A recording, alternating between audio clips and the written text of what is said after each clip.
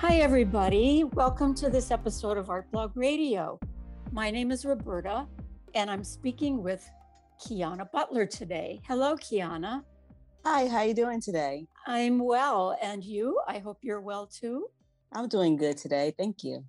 Great. So I met Keyonna at a venture cafe that we both participated in several months ago, I think it was. And I was absolutely intrigued by her organization, which is called Black Hippie Art, a digital platform that offers BIPOC artists promotion on the site and off, and resource tools such as opportunities for fellowships and links to applications, a really good resource. And the goal on the website says it's to create a safe environment for artists to grow and advance. And I just thought that was a really great package. And then I found out from Keyonna's own website that she is a costume designer. So, okay, let's start out talking about Black hippie art. And then let's get to your costume designing, because I'm really interested in both of those things. For sure. Okay, so talk about the safety issue, because that struck me as really important. It's always been an issue for Black people in this country with the police, but right now, do artists, BIPOC artists, feel like it's not real safe for them in the world or on the digital world in particular? So when I bring up the safety issue, it's really like a safe haven for people to talk about some of the issues as people of color trying to get into the art field that they may have, just with like whether they are accepted into these art galleries or maybe even an issue of like financing their art careers and how, sometimes it is geared to a certain demographic as far as just not being able to afford the time or the money in order to be a part of some of these art communities and galleries, and just being able to talk freely about their experiences as Black artists or artists of color.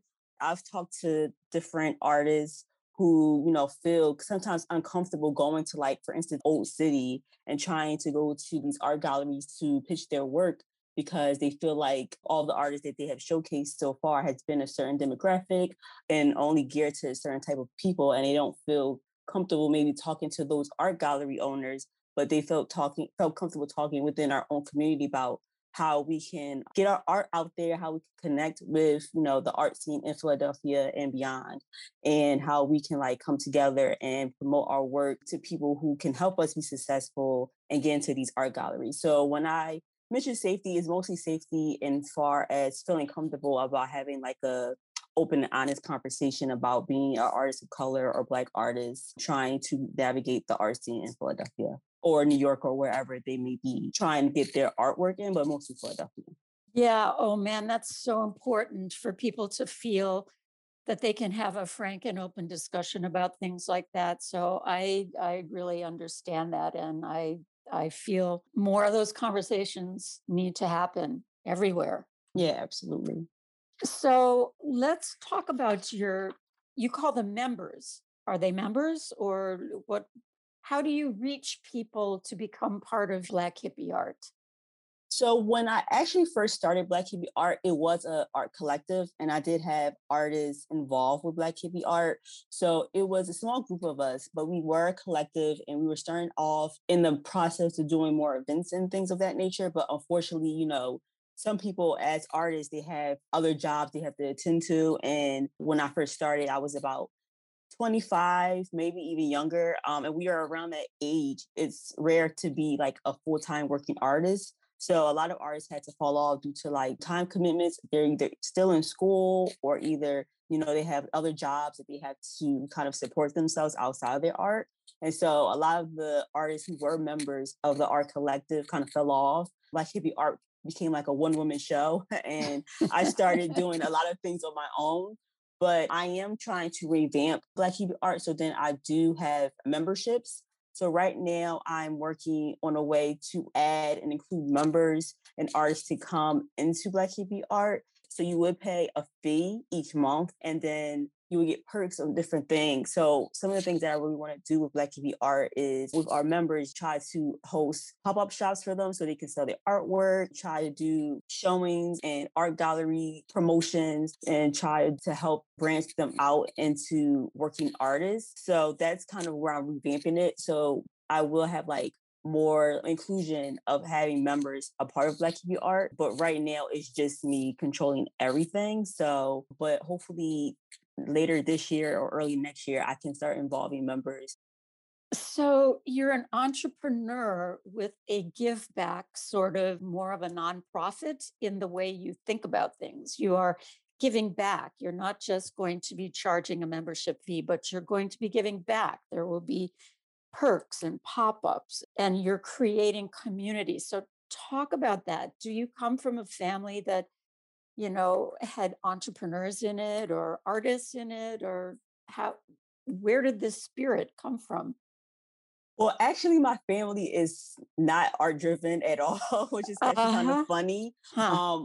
My dad did when he was a bit younger, he would do a lot of things with coordinating like give backs as far as like giving free lunches to the community. And he was very involved with like throwing different events and stuff when the money that he would get. We would try to like give back to the community with like clothing drives or lunch drives. But other than that, my I guess love for community and the arts came from I guess just an interest of me being around artists when I was at school. And also when I actually studied at Community College Philadelphia, and we did this trip to South Africa. It was 2014, and we went to Wow. Cape Town. Yeah, we went to Cape Town, South Africa, and we was there for about 2 weeks, give and take. And there was a community center that we got to visit. And with the community center, what they did was when tourists would come and visit Cape Town and they would come and shop the little like gifts that they had, a lot of the money that they used from the art they sold gave back to help rebuild some of the neighborhoods in Cape Town. And that trip and that community center really inspired me to want to do something of that same, thing back home here in Philadelphia, being able to use the arts to ignite change within our community. And because I already had a love of arts just growing up, I knew I always wanted to be in the creative field. I did thought, well, I can use my gifts and my talents in the arts to be more community driven and try to do more because I always wanted to do more. I wanted to give back and wanted to volunteer, but I just didn't know how to do it. So I wanted to combine my love of, being more involved in the community with the arts, which I kind of like naturally gravitated to ever since I was maybe in like elementary school. It was just like a natural thing that I gravitated to. Definitely because I was like shy and quiet and I wasn't really extroverted. I just thought that being a creative person was like the best of both worlds and me to be able to continue to be myself, but also express myself in a way I maybe couldn't do with like public speaking or any other career choices that involve me being more out there. Oh, I love that story. That's so Thank you. great. That's Thank so you. great. Do you know Betty Lee Craft by any chance? She's a fabric artist I think, has some roots in West Philadelphia, but now lives in North Philly. Do you know Betty? No, I do not. I'm going to write the name down. Oh, definitely. You two should know each other because you've both been to this community center that you spoke about in Cape Town.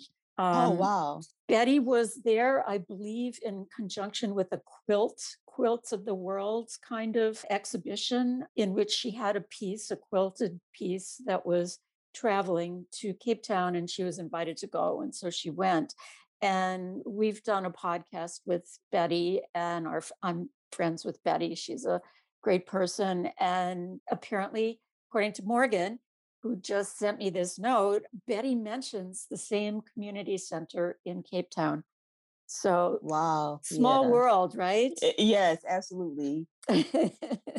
So, what was your first experience as an artist then? You were shy. Did you turn to theater first, or drawing, or writing, or music? What was your tool?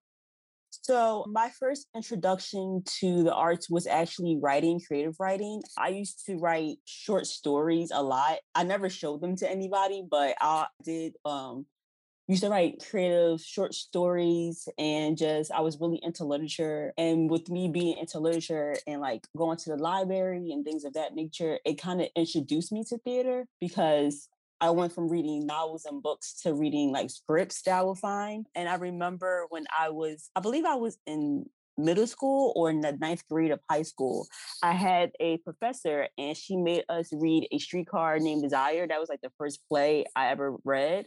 Oh Um, my. and I was like absolutely like in love with it. And then, we had to like also do a lot of like Shakespeare stuff, and like we had to read sonnets and things of that nature. And that really like, started my love for theater and wanting to be involved. And so I actually wanted to be like a writer, create plays and like write plays.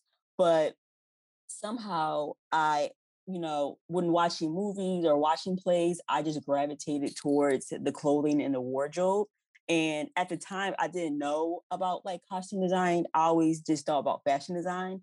So that's kind of where I like turned from writing to fashion design. I thought, well, I wanted to be a fashion designer. But in reality, as I started to learn more and more about theater and even fashion design, I learned about costume design and like being a costume designer and what that, entailed. And I kind of went from writing to costume design, but I've always been just passionate, I think, for like storytelling, because I believe costume design is a form of storytelling as well.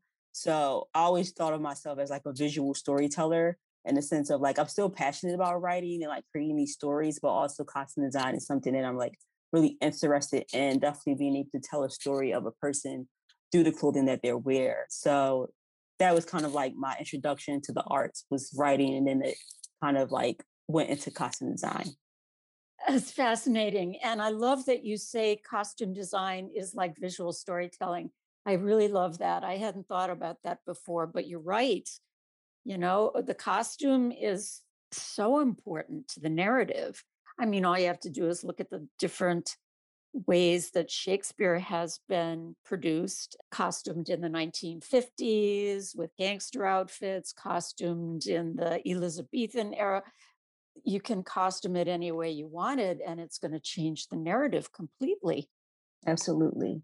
So you've actually done this. You were the costume designer for The Wiz for Theater in the X Yes. and Minority Land for Power Street Theater. I grabbed this off your website. Yes. So these are really exciting things. And which came first? Which gig did you get first, and how was it? So the very first gig I got was before I even did that. I was a stage management assistant at Curio Theater Company in West Philadelphia. And I only did it for about 2 to 3 shows, but I was able to not only do the stage management assistant work, but they also let me assist the costume designers for both shows, which was the Crimes of the Heart and Marie Antoinette. And that Mm, was in 2017. And I got to kind of like, that was like my first time actually doing costume design work. And it was basically just prepping clothes and props and things of that nature. But that was my first time in like a theater environment. And then from there, a friend of mine was studying at Temple University, and she had to do her thesis, which turned into a web series. And she asked me to do the costume design for the web series that she was doing for her thesis. And mm, so that was like my first actual costume design gig. And then because of the work that I did at Curio Theater, they recommended me for The Wiz. I had already emailed Theater and the X about, assisting in any way. And then I got a really good recommendation from Curio Theater. And that was my first show as a costume designer, was The Wiz back in 2018. So that was the very first show I did. And it was like the biggest cast I did. So it was very overwhelming, but I learned so much about costume design. I learned so much about theater and just how a costume designer worked in a theater atmosphere. So it was really, really fun. It was stressful at the time, but it was really fun. And I learned a lot, So it was kind of like my training in a sense. Do you have documentation of your costumes? Did someone photograph the plays so that you have them? I would love to see the costumes. Yeah. So I still have like all of my sketchbooks from like my initial design work. And I also have, I believe on the website of KeyonnaButler.com, I have all of the photos as well Mm. of all of the costumes that I did online. And I still have like extras as well. The only thing I don't have is like in studio costume work. Sometimes people take their costumes and they go and do like a professional, photography session with all their costumes. And that's one thing that I haven't done that I'm hoping to do with future projects. But I do have photographs of the costumes while they're in play. So that's all on my website as well. Okay, so everybody go to KeyonnaButler.com and check Yes. out the costumes there. I can't wait to go. I'll go this afternoon. So talk about costuming the Wiz, just briefly. How did you start? Were you influenced by the movie at all, or did you go your own direction and kind of go elsewhere? So with The Wiz, they actually wanted to do something that was more influenced by the 80s or the 90s. And Hmm. so I did rewatch the movie Hmm. and try to figure out, okay, what was each character's personality, what was like some of the colors that they wore, definitely like the scene of like Emerald City, how did that look, what was they Hmm. wearing? And then from there, I kind of translated that into what they wanted for like the 80s and the 90s. And so what I did for each character, I looked up kind of like iconic people within pop culture that matched the essence of each character. So for instance, with Dorothy, I tried to compare her to an R&B singer by the name of Brandy, who was like very youthful and Yeah. playful. And, that she was kind of like, that type of character in the 90s when she was younger. So I tried to match the Dorothy style to what Brandy would wear in the 90s would match her personality. And I went down each character and was like, okay, this character kind of reminds me of this person from the 80s and 90s. So what did they kind of wear? What was their style? Like, what did they do? Another character that I compared Scarecrow to Steve Urkel from Family Perfect. Matters. Yeah, so Perfect. I was like, they're kind of like the same personality. So I kind of went and did my research of the decade of the 90s first, and then I compared each character from like the personalities of the movie to iconic roles or iconic people in pop culture. And then that kind of helped me dial in on like what each character should be wearing based on first the aesthetics of like the 90s, because that was really important to the company that they wanted to stick into that genre or that decade.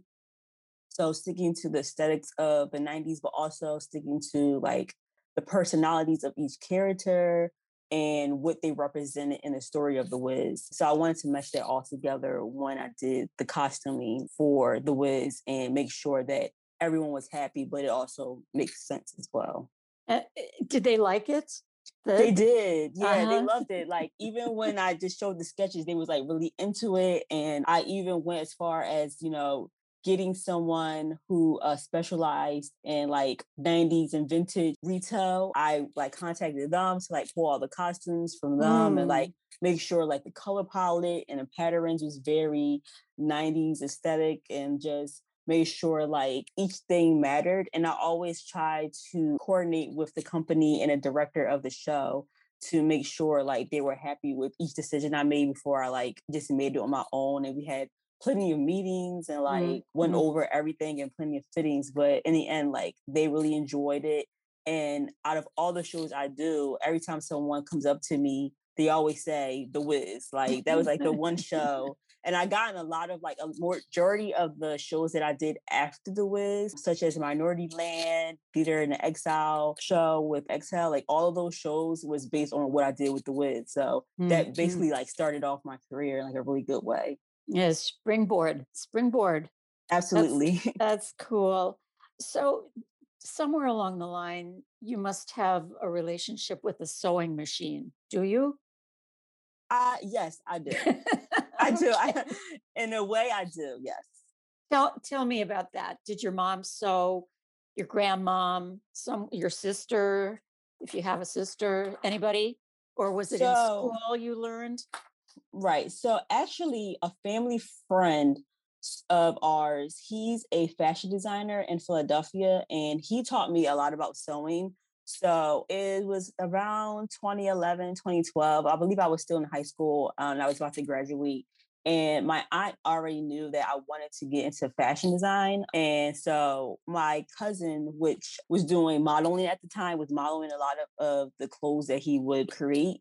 And through that connection, they got me to intern with him for his clothing brand back in 2012. And I interned for him for like 6 years. And during that time, not only was I doing a lot of assistant work, but he also was like teaching me how to sew. So he Oh, was like, great. yeah, he was the main person who taught me how to sew. His name is Damon Collins. And yeah, he taught me how to sew. He taught me a lot about fabrics and like what fabrics go with like the type of garment you're trying to create. And he taught me a lot about fashion, different designers and stuff. And then another person who taught me how to sew was actually a neighbor of mine. She's a really good seamstress and like sewer, and she makes a lot of her own clothing. So she taught me a lot about how to use a sewing machine and like what not to put through a sewing machine versus like, what you can sew and things of that nature. Because I used to Important, always, very important. yes, because I used to always break my machine. I was like, what's going on? And she would tell me like, you can't sew that, you can't do this, you can't do that. So it was a lot of like people who were close to the family who weren't necessarily in my family, but they were close to the family friends. And then I did take some classes at Made Institute as well. And I was able to learn how to do some sewing there as well. I'm still not the best sewer, even after all of that education, but I know, I know like the basics of like, how to like sew a button or how to hem different seams and things of that nature. So I do know how to sew in that regard. And also I'm really good at like repurposing things. Mm. So having to fix a garment or take something and make it into something else, I'm really good at that more than I am creating a garment from scratch, surprisingly. So That's a really good skill to have. That's yeah, very popular nowadays, or has been yeah. for a while. That's cool. Oh, you're so full of stories. I love this. So, what haven't we touched on that you would like to talk about? I know we've covered a lot of material here. What's coming up for Black Hippie Art? Well, right now, like I said before, I'm in the stages of revamping it. But I do have, if you go to our website, which is blackhippieart.wordpress.com, I'm going to be posting more grants, more resources, more residency programs for the month of May and June. So if you are artist or creative and you're looking for opportunities for May, June, or even this summer, I'm going to be doing my research and posting those items onto the website, as well as I'm going to be trying to plan a lot more virtual events and like partnering with people to do virtual events and like being able to maybe hopefully if things are better with the pandemic as far as restrictions of like in-person events, hopefully doing that as well. And just continuously trying to promote artists on the website, doing artist interviews, artist talks through our social media pages, and trying to just keep promoting and marketing not only Black hippie art, but artists and people who may want to be involved and like help out or get themselves out there to the audience. That's great. And one last thing, what's going on with Keyonna and costume design? Anything cooking? Anything on the horizon there? So right now, I don't have anything planned. I did just do some costume assisting work with Curio Theater for the show that they have up now. And so I think that ends by the end of this month of April. I'm not sure if they're doing any more shows in May. It was actually installation, and it was the Symphony of St. George. And it told the story of a Black composer in France during the time of like Beethoven. So that was really interesting. And so I did some assistant work with costuming with them. But other than that, definitely due to the pandemic and COVID, a lot of the costume design opportunities are kind of restricted right now because theater is restricted right now. But I'm going to be hopefully doing some like workshops or like independent projects this summer. So hopefully I have like some things going on with me soon. But right now I'm just focusing on Black hippie art. Cool. Well, this has been a really great conversation. Thank you, Keyonna, for being with us today. And everybody go to Keyonna's website and go to blackhippieart.wordpress.com to see about all those opportunities that are going to be going up there pretty soon. There are lots. You can go back through time, see the opportunities you missed. Keyonna, congratulations on everything you're doing. I love your energy. And we'll talk again some other time soon, I hope. Absolutely. Thank you for having me. I really appreciate it. Pleasure, total pleasure. Thank you. Bye, everybody. Thanks for listening to Art Blog Radio, and come back next time. See you soon.